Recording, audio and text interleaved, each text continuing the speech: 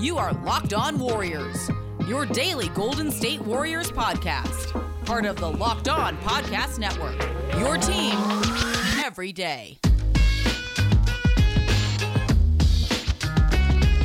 So here's what we're going to do. Let's just get started because everybody by now knows the deal, but maybe if you're new to listening in on this is 5 golden questions with me, Wes Goldberg, and Bram Hillsman of the Warriors Huddle podcast.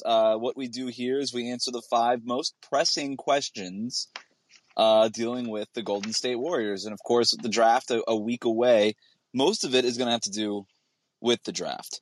But we will, of course, talk about Space Jam 2 later on. And then if you have a question, you can leave it in the chat. We will monitor the chat during this entire show for a couple more questions. Or if you're brave enough, you can just go ahead and request to speak here on the Green Room app, and then we will get to that question later on in the show. So please do remain patient and remain on the line and on the app. So let's get right into it, Bram. And our first question has to do with trading the number 7 pick, because the Ringer's Kevin O'Connor reported in his latest mock draft that the Warriors are actively shopping that 7th overall pick. Do you think moving the 7th pick is the right move? Let me back up first. Well, I'll give you an answer, then I'll back up. Do I think that trading the 7th pick is the right move? I don't know. It's an incomplete hypothetical, right? The concept itself, sure, absolutely. Wes, I want them kicking every tire, shaking every tree, calling every GM. You know, this is an all-hands-on-deck scenario. We've spent an entire year, and we will spend the entire offseason talking about let's make sure Steph's title window gets some immediate support. Easiest way to do that, trade the 7th pick, right? But the reason why it's incomplete, trade it for who? You know, you and I have talked about this a lot of different ways. And the names that have come back, people like Joe Ingles, have never been sexy enough for me to immediately say yes. So conceptually, am I interested? Yeah, hell yes. Do I want to immediately do it? I need to know, right? Who's on the other side? And then this is me backing up. This is 5 golden questions, and Wes's description of the show is on the money. But there's kind of a subplot, too. From what I can tell, Wes spends a lot of this podcast trying to get me to hate him. So we'll see. We'll see today. I think it's going to be the Space Jam one. I think it's a Space Jam question. You think? To get me all fired up. Yeah, but I mean, you know, we've got 4 other questions, so we'll see. And maybe it'll be this one. Where are you on the trading the 7th pick, man? I mean, are there people whose names attract you? I mean, yeah, break this down for me. So the other thing that people need to know about me, if they don't know this already, I spend maybe more time on the trade machine than anybody else. And people could come at me and challenge. Just don't at me. I spend a lot of time on the trade machine, at least 3 hours a day. And slight exaggeration. But I have names. I'll get to some fake trades here in a moment. I think if you can move the 7th pick, and if you need to combine the 14th pick, depending on who it is that you're bringing back, of course, then go for it. The Warriors are actively shopping 7. I think they're actively shopping 7 and not 14 because you can get a lot more with 7 than you can get with 14, right? 14 and people, it's a lottery pick. It's a middle first round pick, okay? Like let's be real about this. The 7th pick versus the 14th pick. The 7th pick is much more valuable in any sort of deal. And if the goal is to get an immediate contributor, for example, in the draft, well then, you know who's a better immediate contributor? A player who's been in the NBA for a few years and has contributed at that level already, and who you know can walk in on day one and do something for you as part of your core rotation. So I think that the Warriors are making calls. I think they are doing that due diligence that we always talk about. I think they should be really aggressive. And according to Kevin O'Connor, they have been very aggressive. I know that John Hollinger a few weeks ago also reported the same thing about maybe packaging 7, 14, and Wiseman for some other player. That would be the idea, right? Maybe not even necessarily Wiseman. Again, it depends on the sort of return that you're getting back. But 7 plus a salary or something like that. So, yeah, I think that's absolutely the move that they should make. Now, I will say this. I have not heard that deal is out there yet, right? And I think that the Warriors expect to take somebody at 7. That said, we're still a week away, and most of the trades don't really materialize until a couple of days before the draft, right? And so if something was going to happen, it wouldn't have happened yet. So we still have 7 more days for something to actually happen. Speaking of something actually happening, Bram, I've got a couple of trade ideas. You ready for them? I am. Can I give you props first? Yeah. You're not spending 3 hours of time on the trade machine. That is bananas. Probably like 2.5 hours, but it's right there. But one of the first times I met Wes, ladies and gentlemen. So I've been lucky enough to attend a couple Warriors practices, and when they actually allowed people to go to the practice, you showed up at Chase Center. Attending a practice, that phrase is a misnomer. You don't actually get to go in and watch them practice. What happens is the Warriors invite you. They practice. The press waits for the practice to finish. And then once the Warriors have completed that practice, they invite you in and you ask them questions at the podium. So that creates this period of time when the media is waiting. You have no control over when the practice is done, and you don't know when it's going to be. So you kind of have to kill some time. And they've got a media room right next to the practice court that has a lot of like inset desks that are for specific media. So I show up, and very obviously I don't have a desk, so I feel super out of place, and I'm just trying to pretend like I belong. And I'm watching this interaction, and at the time, Wes is in the middle of them. He's working on a salary cap article, if memory serves. And like Zach Galifianakis in The Hangover, people would just randomly ask him, like, oh, what's the contract here? Or what are the numbers there? Or what's a possible trade? And every single one, without having to look up, Wes had an answer. And I don't know if I've given you props on this, Wes. I probably haven't, because I was kind of jealous of your knowledge at that point. So I was impressed, and he is our guy. If you want somebody to scour the league for possible names, we've got the right one. So I'm fired up to hear these trade offers. One last parameter, and then of course I want to hear them. So like value, right?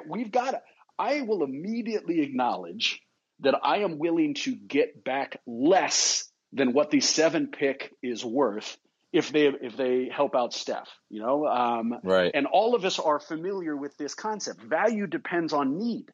If I am in the middle of a reservoir and you want to sell me a glass of water, I'm probably not going to spend a lot of money on that. If I'm in the middle of a desert and you give me a shot glass of water, I will spend anything on it. So, right now the Warriors need someone to immediately help. Now, does that mean we give up on all value? No, but I do acknowledge that, we'd be willing to give up more than we're getting back. Who do you got, Wes? So the first one I have for you, to me, is the least realistic one, because I actually ran this by somebody who's pretty plugged in with Cleveland. And they said that it'd basically be a non-starter, but I thought it would be a fun thought exercise anyway. Would you swap Andrew Wiggins' contract for Kevin Love's if it meant moving up from 7 to 3? If you had asked me this before the Olympics, resounding absolute yes. You and I even talked about, maybe they can get Love for cheap, and he's got all these upsides. And it's unfair to judge him on that Olympic performance. He hadn't played forever. All of the teams, the superstars, Durant looked, out of sorts, but Love looked fucking terrible, Wes. He was a turnstile on defense. He looked totally out of sorts on offense.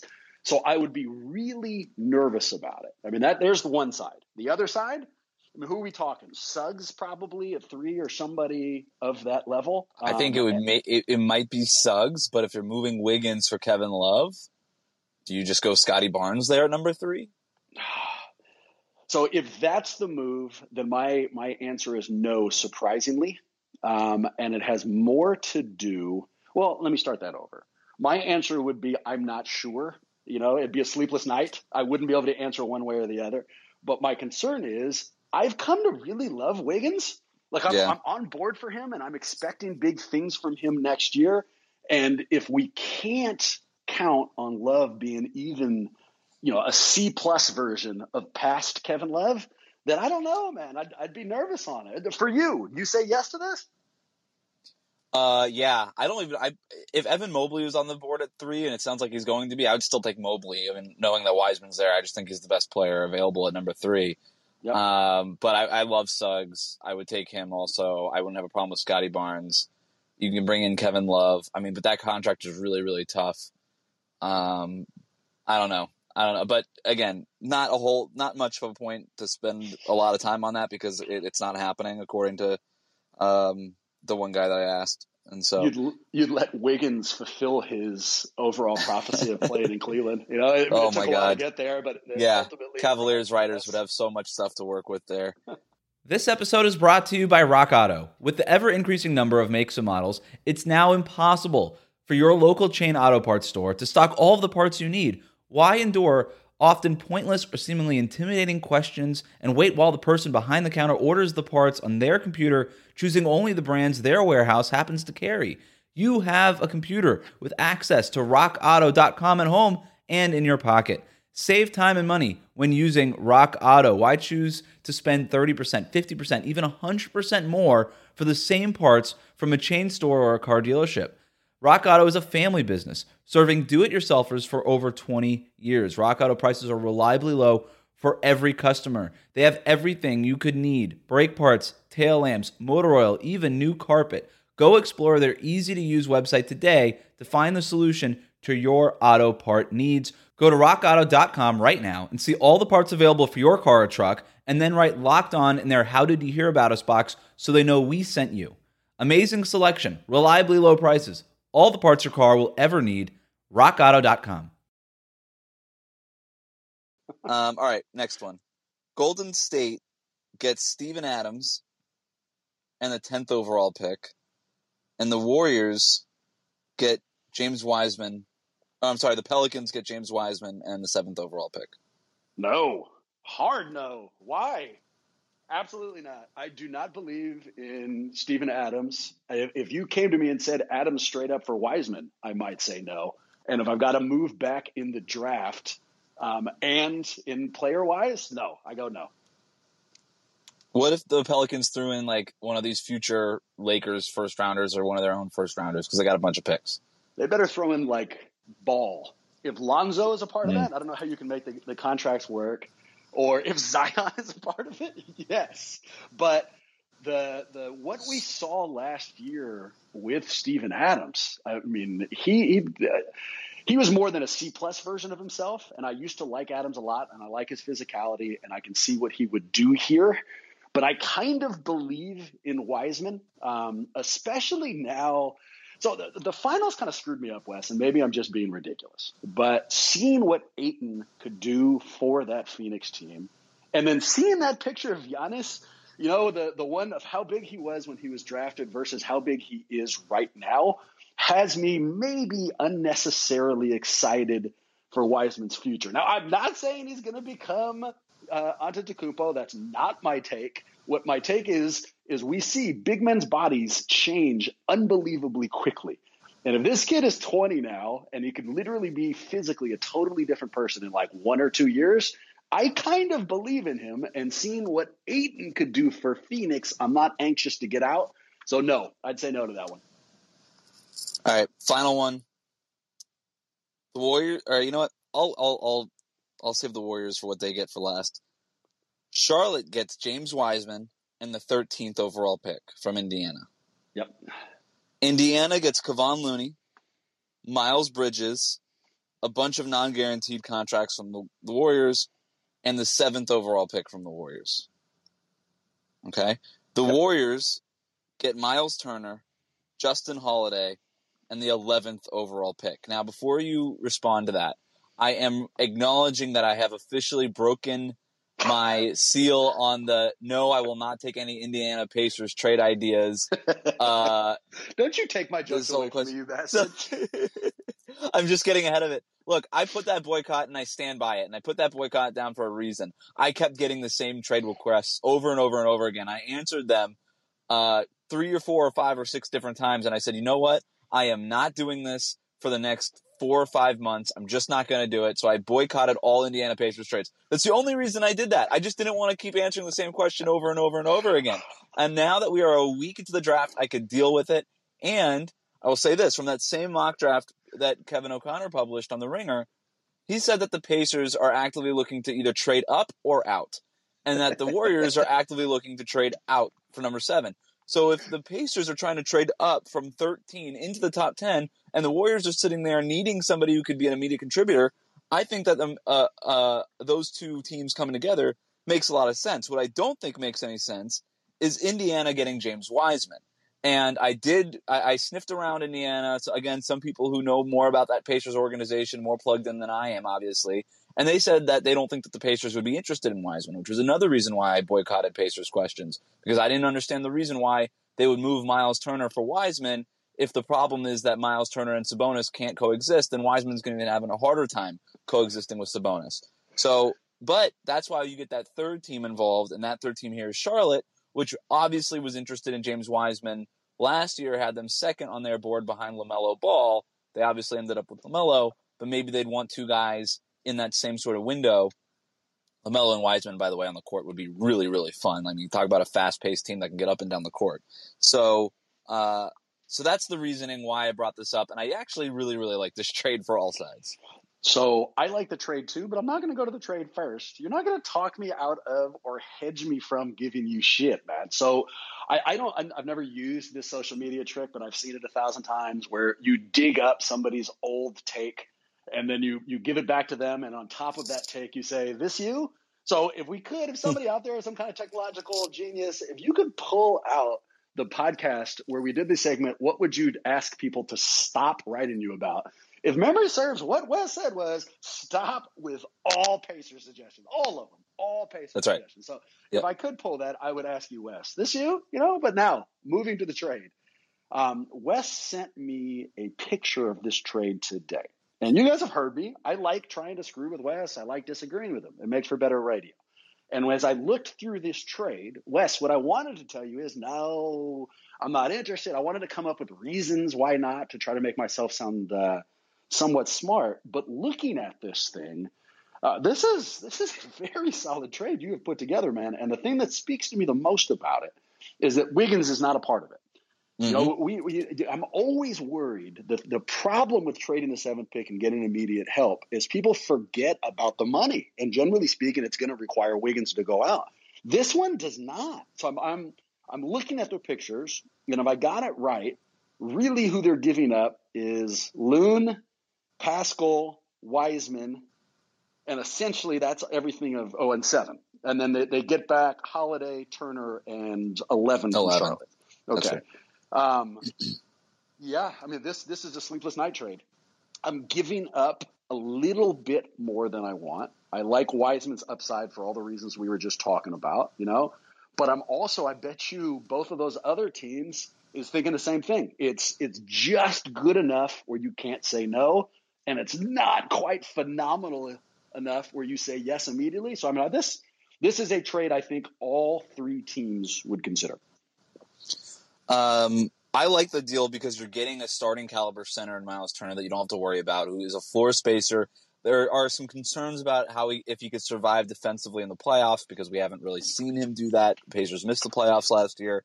That was his best defensive year, but he's come along strong as a rim protector. I think there are things that you can do around it, especially if Draymond Green is there in the front court with him. Justin Holiday is a nice sort of bench player, 6'6" long. Streaky shooter, but can do stuff defensively. Obviously not going to be your sixth man, but a nice rotation piece to have. And then you're still keeping the 14th pick, and you're getting the 11th pick. And I actually think the Warriors, in their heart of hearts, would. I'm not saying that they would just trade 7 for 11 straight up, but I don't think that they would mind having to fall back to 11 a little bit and picking from a draft that they like at 11 and 14. I have a subsequent deal here for you, Bram. If the Warriors were to make this hypothetical trade, the Lakers love. I can only hope it's for a Pacer. It's a deal with the Lakers, actually, so you're going to be very upset. The Lakers love Chris Duarte out of Oregon, and they're not going to be able to get him at 22. They're hoping desperately that he falls at 22, but it doesn't sound like he's going to fall that far. Actually, the Warriors could take him at 14. I think that's probably as high as he goes. And if he's there at 14, depending on who else is on the board, I expect the Warriors to strongly consider Chris Duarte. But could you take a player at 11? Let's call it Josh Giddey or just whatever, whoever's there at number 11. And then at 14, Duarte is still available, but the Lakers offer you Marc Gasol and the 22nd overall pick. And if you're the Warriors, maybe you give up, 11 and maybe one of these non-guaranteed deals that you didn't include, maybe like a Michael Mulder or something like that, whatever. And then you move down. Yep. And you've already lost. You've basically swapped two centers, Wiseman and Looney, for one in Miles Turner. So you still have a need at backup center. Marc Gasol can fill that need really well. I would consider it. Right? That sounds interesting. And another championship experience guy, right, in Toronto, and it's worth saying Justin Holiday, former Warrior and championship experience here, right? And he knows Kerr's system. So yeah, I like this, and in further support of it, from 7 to 11. If the Warriors had the 6th pick, it'd be a lot harder. If you include Scotty Barnes, although Kuminga's stock seems to be I would never a do little it. bit. But that's exactly right. You know, like you look at these mock drafts, and the first 6, the order changes, but generally speaking, the names don't. And when you get to 7, from 7 to 14, and even, you know, the rest of that first round is a clusterfuck. There is no definitive order, or put differently, there is no one guy who everyone's saying, all right, you got to get him at 7. So moving back from 7, there is a chance that whoever you get at 11 would be just as helpful to the team as who you get at 7. So it's not that nasty of a step back. Yeah. McGboy writes in, Marc Gasol, after the season you just witnessed, why are you so obsessed with players that are clearly past it and shouldn't be in the league? 2 weeks ago, it was Kevin Love. I don't know. Those are the kind of players I like. I like past their I just loved washed guys. I love washed big men. Those are my favorites. Yeah. I'm not saying play Marc Gasol 30 minutes a night. I'm just saying he's a bench piece. You got to have somebody coming off the bench. You'd have McGee by LOL. Okay. You'd have to hope if you brought in Gasol, it wouldn't be an 82-game player. Hopefully, he does not give you more than like 3-4 minutes a night during the regular season. He's a 16-game player. I'm also not suggesting that they pay Kevin Love $30 million a year. I think if they negotiate a buyout and you can get him on the minimum, now you're talking about some good value. Anthony Bennett, right? You want him to search out Anthony Bennett. Ooh, and is he even available? Does he still play basketball anywhere? But I mean, his concerns over Gasol aren't totally off. If we're going to push back, the maybe unfounded pushback is twofold. 1, 16 games, not 82. 2, we didn't really. I mean, he looked awful. We can't pretend he looked awful for LA, and he looked pretty bad during the playoffs. But we didn't really get to see what he would look like in different matchups. The Lakers got pushed out immediately. And so there's a possibility there are series where you could use Gasol. You know, there could be some upside. Now, is he a corpse possibly? Maybe, maybe, but it's not guaranteed yet. Right. I'm just saying, like, if it's between trading down from 14 to 22 and you get a nice bench player out of it, I don't know, it's just worth considering. Wes, you don't have the technology to tell that, like, all the nasty comments in our page are coming from me, right? You can't see that. It doesn't. There's no. Okay, good. You got more burner accounts than Kevin Durant? I got a few burner green room accounts, and it is what it is, man. When they start saying how great Bram is, don't you worry about that. Don't look too hard at him. I think generally speaking, we'll tie the knot on this here, but if you're looking at the names that the Warriors are considering at number 7, right? You're talking about Davion Mitchell, James Bouknight, Moses Moody, Josh Giddey, Kuminga if he falls, but we'll see.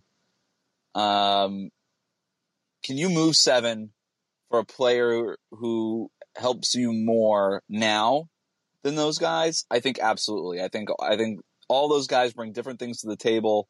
I think Mitchell can help you right away defensively. I think Bouknight can help you right away offensively. I think Moody can help unlock a lot of interesting lineups for them.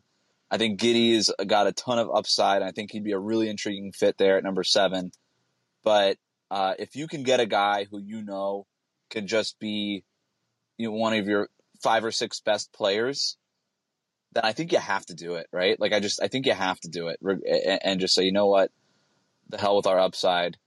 Let's just go make this move now and try to make the most of this window. And here's a weird analogy, but all of my analogies are where it's well provided. And it's a piece of unsolicited advice to Warrior fans, and it's something I'm trying to do. Enjoy this. Don't be stressed about it. Here's the stupid analogy. When I was a kid and my parents told me that we were going to grab ice cream, I'd start stressing out about what I was going to order. And I wasn't sure what flavor, and I'd be sweating and it'd be all weird. And I kind of screwed up the drive over. I'd be all worried about it on this experience I would otherwise enjoy. The Warriors are going to, if they don't trade this or if they do, whatever happens between now and when the season starts, they are going to add legitimate pieces to a core that can compete right now. And if we look at how the season just ended, next year's NBA is wide open. It's wide open. And that's not me speaking. That's Vegas speaking. Vegas gave the Warriors the 4th best odds at winning the championship. So when you're looking at this scenario and you're trying to, who will they pick? Will they trade it? What's going to happen? My suggestion is enjoy it. Enjoy it. You're going to get something that you like. Don't stress on what it would be. Think about it and argue about it and, get in and out of the details. But there's a way that we can just enjoy this thing as opposed to being stressed about it. BetOnline is the fastest and easiest way to bet on all of your sports action. Baseball season is in full swing, and you can track all of the action at BetOnline. Get all of the latest news, odds, and info for all of your sporting needs, including MLB, NBA, NHL, and all of your UFC/MMA action. Before the next pitch, head over to BetOnline on your laptop or mobile device and check out all of the great sporting news, sign-up bonuses, and contest information. Don't sit on the sidelines anymore. This is your chance to get into the game as teams prep for their runs to the playoffs. Head to the website or use your mobile device to sign up today and receive your 50% welcome bonus on your first deposit when you use the promo code LOCKEDON. Again, go to the website or on your phone, sign up today, and receive your 50% welcome bonus on your first deposit, but only when you use that promo code LOCKEDON. BetOnline, your online sportsbook experts. Let's talk about Built Bar. Built Bar is a protein bar that tastes like a candy bar, but unlike most protein bars, it actually tastes good, and it's good for you. Built Bar is great for health-conscious men and women, whether you want to maintain or lose weight while indulging in a delicious treat. Built Bars are low-calorie, low-sugar, high-protein, and high in fiber. They have plenty of delicious flavors available now: coconut, cherry barcia, raspberry, mint brownie, double chocolate, salted caramel, strawberry, orange, cookies and cream, and German chocolate. I'm not lying when I tell you I have 5 boxes of Built Bars in my apartment right now. I have mint brownie, salted caramel, strawberry, orange, and double chocolate, and I've really been enjoying the orange. If you don't have a favorite yet, you can get a mixed box where you'll get 2 each of 9 flavors. I highly recommend that to those of you who will be new to Built Bar. Not only is Built Bar the best tasting protein bar I've ever had, but it's healthy too. Check out these macros: 17 to 18 grams of protein, calories from 130 to 180, only 4 to 5 grams of sugar, and only 4 to 5 grams of net carbs. This is perfect for every diet. Amazing flavors, all tasty, all healthy. Go to Built.com, use that promo code LOCKED15, and you'll get 15% off on your order. Use promo code LOCKED15 for 15% off at Built.com. Second question: how does the Bucks winning the championship impact the Warriors? Now, Bram, this was your question that you wanted to put into today's show.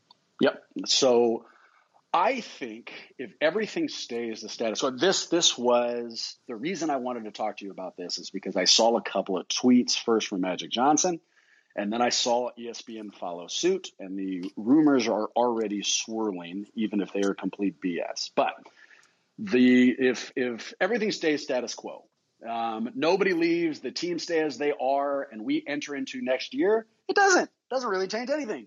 The Bucks will be good. We're still looking at Brooklyn. Warriors need to develop. It is what it is. But what Magic Johnson came out and said, and what ESPN followed, and now what we are hearing is, well, what if Chris Paul opts out? What if, after getting this close, he wants to do anything he can to put himself in a position to win? He opts out of the $44 million option he has for next year in Phoenix, and he then joins another super team. And who Magic was suggesting, and who ESPN was suggesting, shockingly, were the Lakers and LeBron. And so if that's what happens, if CP3 takes a discount and goes and joins LeBron and AD, I think that does change the Warriors' future. I don't know how that necessarily matches up. Chris Paul is kind of a pain in the ass, and I don't know if LeBron would like to listen to him. But that's a whole different West if that's the way that that the dominoes ultimately fall.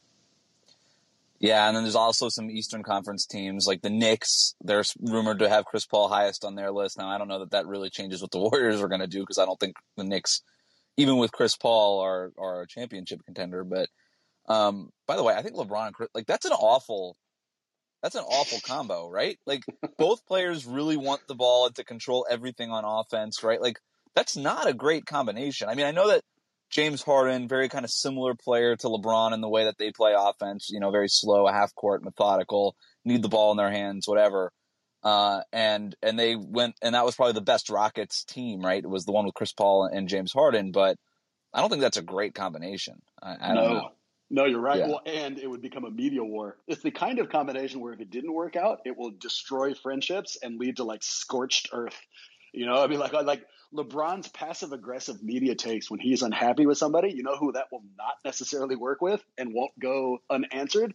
Chris Paul. But I mean, that's to actually bring it back to the question that we started with. That's how it would impact the Warriors. And it doesn't change how you approach the offseason. If you're Golden State, you still just make this team as good as you can be. You don't go chase a possible roster with the Lakers and CP3, but it will impact them next year. It's a different mountain to climb in the West if that's what goes down.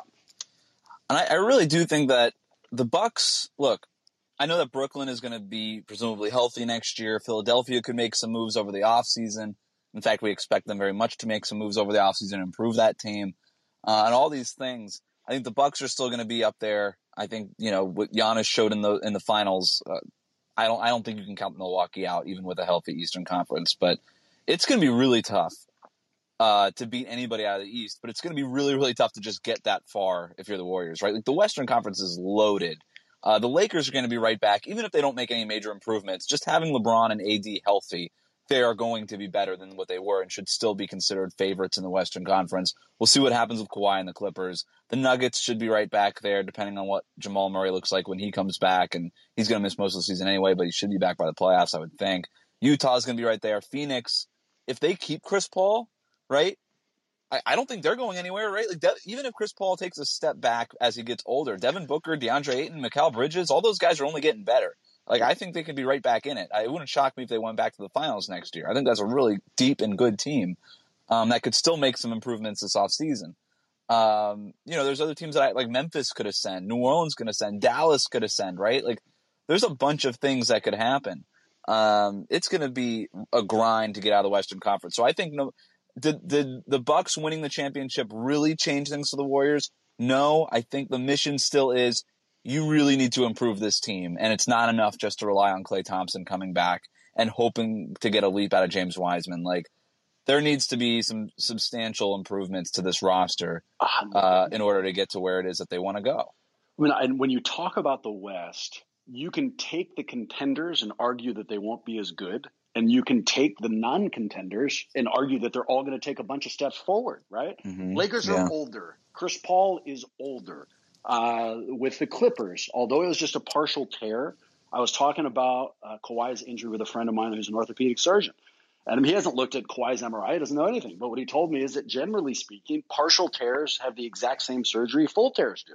So there's a chance that Kawhi misses a huge part of next year. So, the contender picture, you can say that, maybe they won't be contenders. What about the bottom end of the bracket? And you just hit it all. I mean, who the hell is Zion Williamson next year? Who's New Orleans? What happens with Dallas? Is Porzingis going to find himself? Does a new coach completely unlock Luka?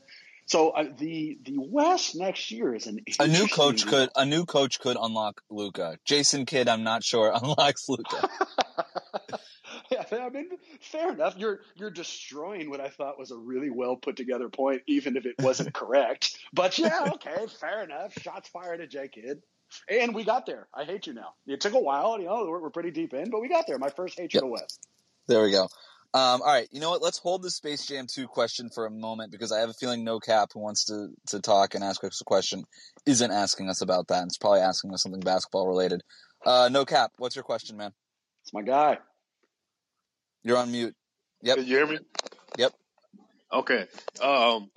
Would you trade the number 14 pick for Tyler Hero? I would do that in a heartbeat. I think Miami would laugh and hang up the phone.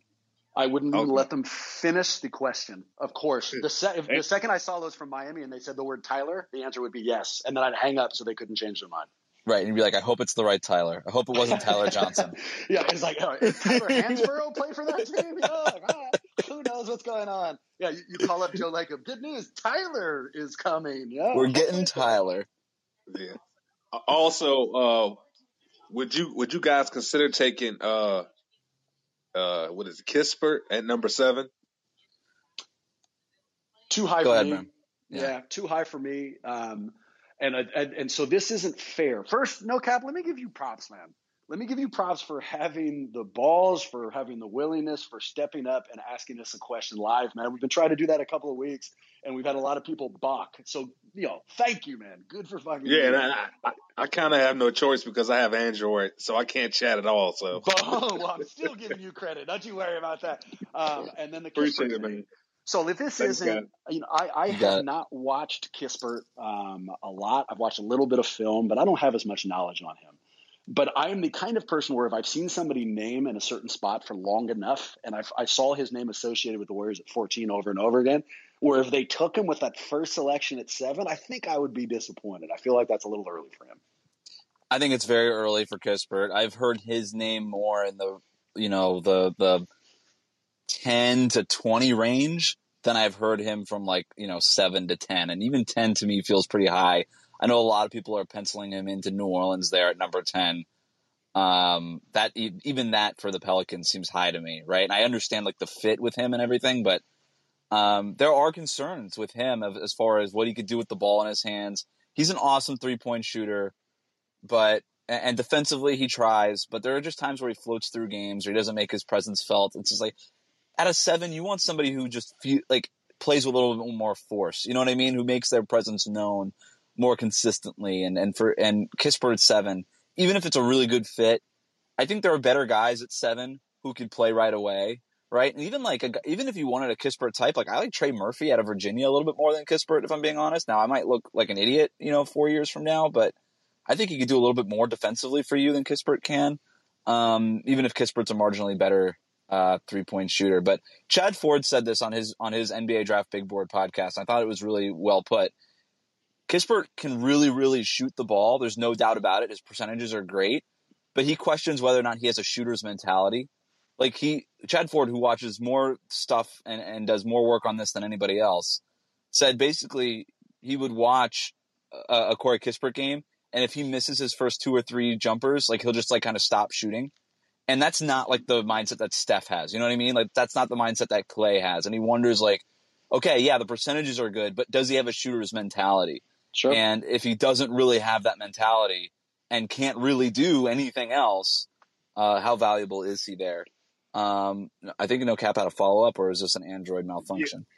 Yeah, no, it's a follow-up because it's a question I always forget to ask you. Why is no one talking about, Jessup? What's going on with him? Justinian Will he be Jessup. on the roster next season? So Justinian Jessup can be on the roster next year. He will be, as the last I heard, he'll be at Summer League and most likely be at training camp, and he'll have an opportunity. But there is nothing guaranteed. The Warriors all along have told me, yeah, we can bring him over next year, but it's not a guarantee. So I think it really just depends on how the rest of the offseason plays out and whether or not they feel like they need him. But I'll say this. You don't make a move or not make a move because you've got Justinian Jessup over stashed away overseas. And I'll add this. We've had a couple of draft experts on the pod over the years. And so we've developed a relationship with them. And recently I asked both of those experts what they thought of Jessup. And I got the same one-word answer from both of them. Who? Which was not what I wanted to hear, And so it is possible. I mean, that we spend, as Warrior fans, we spend more attention on the people who could help Golden State. So the fact that they had not been watching this dude doesn't, mean anything on its own. But it's not the best sign if people, who watch college basketball and NBA prospects for a living had never even heard of Jessup in certain settings. So I don't know. I'm no longer holding my breath that he could be the answer. Brand, we've got another question from Asher in the queue here. Do you want to get to that, or do you want to get our Space Jam 2 stuff out of the way first? I don't know how long you want to avoid this Space Jam conversation, but yeah, we could do one more right. question from the crowd and then dive in here. Asher, what's up, man? Hey, can y'all hear me? Yep. We gotcha. Oh, great. Yeah, so Wes, on the Ultimate Mock Draft, you traded, I believe, the 14th pick with Memphis to get Kyle Anderson. That's right. Can you talk a little bit more about why you made that decision and if you think it's an actual possibility? Just give us some color, Wes. This was during, so you guys did a live mock draft, and you actually swung a trade during the mock draft?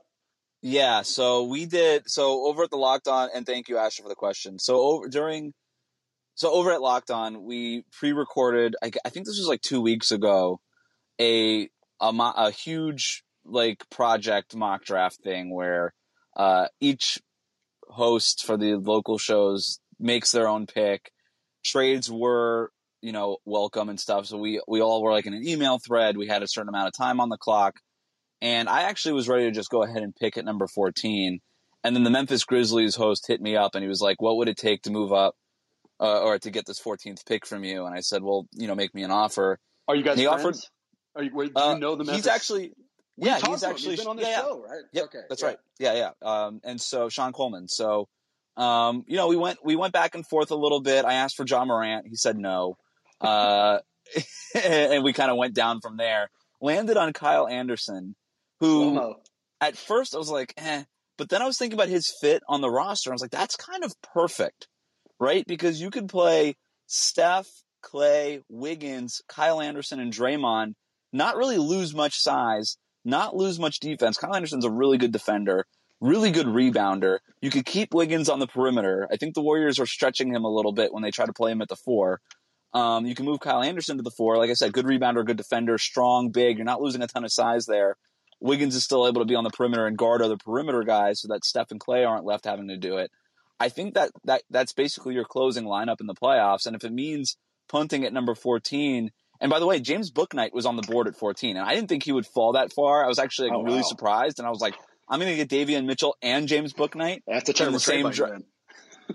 A lot of people probably think it is, and I don't know if that's where Asher was coming from the question from, but I was just like, dude, you're able to get a guy and basically just snap into place your closing lineup in the playoffs, where as much upside as Bouknight or Mitchell or whoever you think in the lottery might have, none of those players are doing that for you right now. And I just thought it was the perfect way to go ahead and, basically fill out the Warriors rotation. And when did you make the trade, Wes? Was it when you were at 14 and you saw those players available? And then, so you knew Bouknight, you knew all those guys would be there. And then that's when you pulled the trigger on slow-mo. Okay. I got it. Yeah. 14 was there. Bouknight was there. I was like, wow, I'm going to get the steal of the draft here in the lottery. And then and the other thing too, I said no. And then I said, but unless you throw in a future first round pick. So I got a future first rounder out of it. That's what put me over the top, right? Because if now you're the Warriors, you get an asset for later on that you can use in another deal or potentially take a player with. Because I think Memphis' young core is awesome, but I don't think they're blossoming into a championship contender anytime soon. So I got a first round pick for next year out of it. I thought that was a slam dunk, right? Like you're punting on the 14th pick. That first rounder can end up better than 14, right? So, I thought it was an easy trade.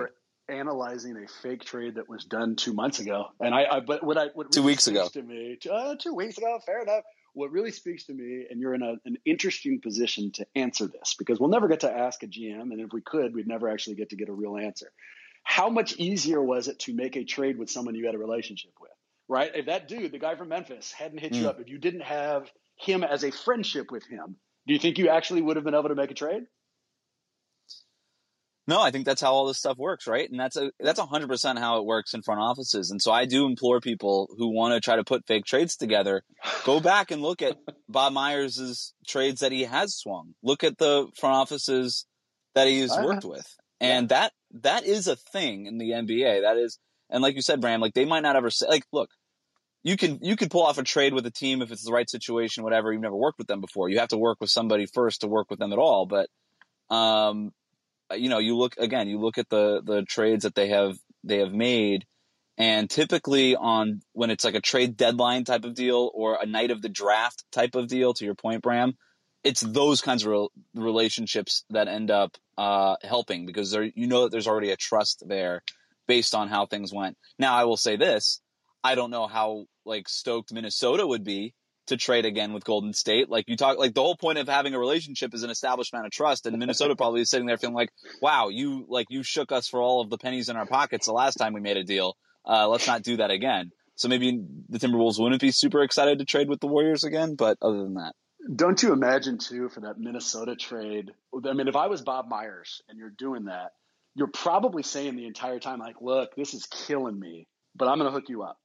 Karl Anthony Towns wants to play with D'Angelo. I know you guys are having problems. I know none of us like Wiggins. We'll even take him back, And then, we fast forward this couple of years and everyone recognizes they got completely fleeced. It would be super hard to call him up. Like, yeah, see, I hooked you up, man. Everything worked out, right? Like, D'Angelo played really well. Great. All right. It's time, Bram. Let's go. Here's how you posed this question to me in our pre-show, let's call it a production meeting, which was just a couple of text messages. Is Space Jam 2 terrible? And so when you posed the question to me in that way, I knew you had already read my tweet. I had not. I read it afterwards, but go ahead. Yes, I was surprised at your answer, but go ahead. I know you want to pick a fight, so go ahead, pick a fight. So let's answer the question, and I think it's going to pick a fight. Was Space Jam 2 terrible? Yes. Resounding yes. But to be perfectly honest with you, I don't even think that's the debate. I think that everybody basically has already conceded that it's terrible. I don't have your tweet in front of me, but essentially what it said is, look, it's got plot holes. The acting's not great. But what did you expect, you said, right? So the debate isn't, was it terrible? Yes, it's terrible. The debate seems to be, since it's for kids, it's okay that it's terrible. Kids' movies are by definition bad, seems to be the argument. Well, Wes, bullshit. Bullshit with a capital fucking B.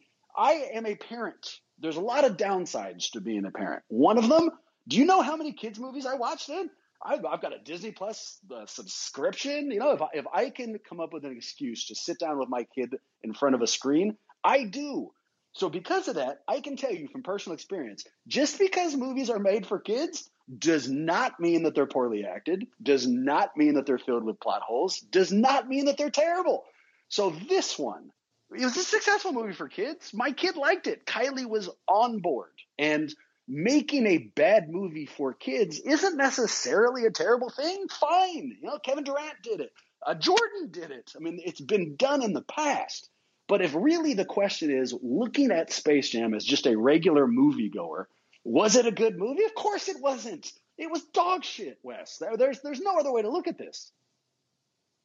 I'm coming from a place of nostalgia somewhat, right? Because these are two, Space Jam 1 and Space Jam 2 are only related in name and the fact that both have Looney Tunes in them. And for the record, I have seen every movie that Lola Bunny is in over the last 20 years, which is 2 movies. 2. Seen them both. Yeah. And loved them both, apparently. I love them both. She, I think, is my favorite actress. It's her and Amy Adams are my favorite actresses.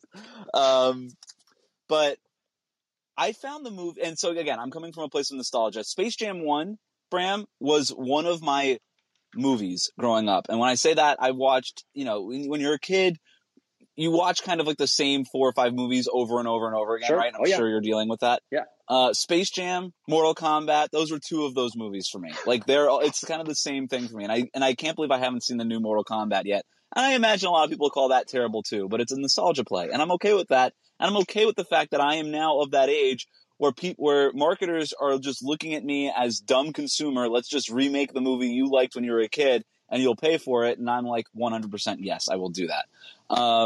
So now that I've entered that age range, I'm happy about it. So all that said, and understanding that I'm coming from a place of bias because of that nostalgia, I found Space Jam 2 remarkably charming. No. I actually found it. That's a lie. No way. I do not believe you. You did not find it charming. There's no way. I found it charming. The terrible relationship between he and his son. Like, what part did you find charming? Because there was. I found that charming. No, you did not. I did. You did not believe one of the conversations they had. You spent. It wasn't most about. of it thinking No, it's about a suspension of. You have to suspend belief a little bit, Bram, because it's a movie about the biggest star in the sports world talking to a Looney Tune in real life. And the fact when they walk through like that Matrix portal or whatever, he's only like mildly surprised by it that even happened, which I found hilarious. He was like, "Oh, that's crazy!" And then at the end, spoiler alerts for everybody. We're not talking basketball, so you could just like log off if you hate this. But like, spoiler alerts for everybody. His wife ends up getting into this like other realm. It doesn't make any sense. Like, she just needs like about an elevator pitch worth of a explanation for what happened. She was like, "Oh, okay, I got it. Now this is fine." Like, it doesn't make any sense.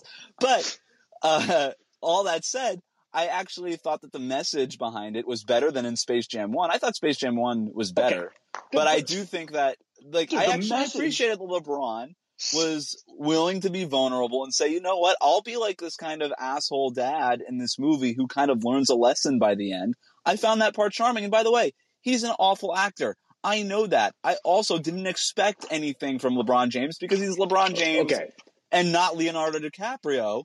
And I actually thought he tried really hard, which I found charming. Like, I don't think he was a bad actor for a lack of trying. I actually think that was kind of sad how bad he was because he was trying so hard. But I like that he tried hard. I got to go in order here. All right. So the one thing I will concede to you, the message from Space Jam 2 is better than Space Jam 1. Principally because Space Jam 1 used the word slavery all the time. If anyone doesn't remember the plot line from 1, if Jordan lost, he was going to be literally sold into slavery to aliens, which is the most ridiculous. You know, something tells me that if you were trying to pitch a movie in 2021, one word that would not be involved, slavery. So you've got me there, man. But from there on out, I don't agree. Nostalgia. Remember that song, the Gatorade song, Sometimes I Dream? You know, Be Like Mike, that thing? Mm-hmm. I've got nothing but nostalgia for that song. And when it comes on, I love it. I think back to the days from when I first heard it. But at no point would I tell somebody it was a good song. It's not. It just reminds me of a time of my life that I ultimately enjoy, which leads me to the LeBron acting. So that's the real problem I have. I don't even agree with you that LeBron's a shitty actor. He was really solid in Trainwreck, the Amy Schumer movie. In fact, he might have been the fucking best part of that movie. It was a limited role, genuine, though. But he wasn't the star. He wasn't stilted and awful. He is stilted and awful in this movie. So, I mean, it's, again. Did he give a worse performance in that movie or in the 2011 finals? Almost a push on the two of them. And so that all of us can follow. There's two conversations that are going on here, ladies and gentlemen, because Wes and I, we also have a standing agreement or disagreement on Jordan versus LeBron. And Wes came on a podcast a while back and we did a tournament for the best fictional basketball player of all time. And Wes barnstormed my fucking tournament, destroyed it, and had Lola Bunny win. So there's a lot of things going on. I stand by it. There's a lot of pent up anger. But I will not sit back and hear you call this a good movie because it's not. Is it bad because LeBron's acting was bad? It's one of the reasons it was bad. Here's my thing: is that you also have to know what you're consuming, right? Like if you buy a cheeseburger and then you feel bad afterwards, you're not going to be like, wow, there's something wrong with that cheeseburger. You're going to say, like, that's what I got because I ordered a cheeseburger. Where if you're watching Space Jam 2 and you're expecting Quentin Tarantino film level acting, that's on you. Okay, but that's not the question. I didn't write you and say, is Space Jam 2 Quentin Tarantino level acting? No, it's not. But, if I go and I'm... But that doesn't make a movie bad. It does. That's all I'm saying. It doesn't make a movie bad. It doesn't. And I mean, I'll take it the other way.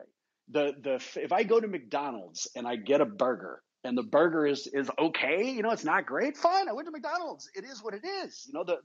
The fact that this isn't a great movie because it wasn't trying to be isn't in and of itself a shot at it. That's fine. I understand what they were making. But this argument that I see, made online and social media, this whole thing of like, remember, this was for kids, and from kids, now you have to say it's a good movie. No, that's not true. I'm not a kid. I am not a kid. I don't have kids, so I didn't watch it for kids as a kid, and I enjoyed it as a 30-year-old. You liked it because of the first one. No, I actually liked it. I liked it because of what it was. I liked it by itself. I was a little disappointed that they didn't play the original Space Jam song in it. That's really what it was. I liked it for what it was. I found it charming. They didn't even have an original video game in there. NBA Jams exists. You know, It's like, not NBA Jams. It was called NBA. It was NBA Dunk or something. Like they called it something different. It was like NBA Jams with a Z or something. I mean, like that entire thing. I just, I guess we'll have to agree. I like that. One other part that I liked about it was that they got in like a lot of kids stuff. Like Don Cheadle's like sidekick was like the Jar Jar Binks of that movie, right? Where he's just there for the kids, and whatever. But I actually thought they got in a bunch of like solid basketball references for people our age, right? Like they had the Dwayne Wade, LeBron James dunk. They had that's all you wanted. Was they had the anything is possible thing. I actually thought they had like a lot of like digs on LeBron, like, oh, all he does is leave. He left Cleveland. He left Miami. He left Cleveland again. Look out, Los Angeles. Like, I thought for LeBron to be in that movie and basically have to sign off on all of that because it was under his production company was pretty self-aware and pretty cool by him. I just found that really cool. Like, again, it goes to the charm. Your best friend, the Memphis host, and tell him to just stop all trades with you. You're not in the right place, man. You're kind of screwed up mentally. I don't know if it's the nostalgia thing, something. But no, this movie's terrible. It's just hook, line, and sinker. Terrible. It's because I'm fielding all those Pacers trades again. My brain broke. All right. Well, usually we end this in some sort of agreement, but I think this is a better place to leave it, just in complete disagreement over whether or not Space Jam 2 is good. Yeah. I stand by it. Space Jam 2 was good. It's not going to win an Oscar, but it was a good movie. I don't know that I'll ever watch it again, but it was a good movie. You and I are going to drink together and have a Green Room episode as we watch that thing live, and just fucking like we're going to come to some kind of come to Jesus moment where you recognize, no, this is awful. But we'll see. We got some time to make that happen. Thanks to everybody who tuned in. 5 golden questions here on the Green Room app. Thanks to everybody who is listening to the recording of this, whether it's on the Locked On Warriors podcast feed or on the Warriors Huddle podcast feed. And thanks, of course, to No Cap and to Asher for tuning in and raising their hands and asking us some questions. Of course, you could do that by tuning in live every Thursday, noon Pacific time. We're probably not going to do this Thursday noon next week, Bram. I think this is the first that we're discussing this, but maybe we try to do something after the draft, like on Friday, if that works. Yeah, but that sounds like a plan. All righty. Thanks to everybody for listening. Thanks, Bram. This was fun, man. It always is, and I've screwed this up in the past. So if you would like to join us live and you do download the Green Room app, before I've said look up Warriors Huddle. If you do that, you will not find me. Apparently you have to look up Bram Hillsman. So Hillsman. Look that up. We appreciate you guys. We'll see you in a week.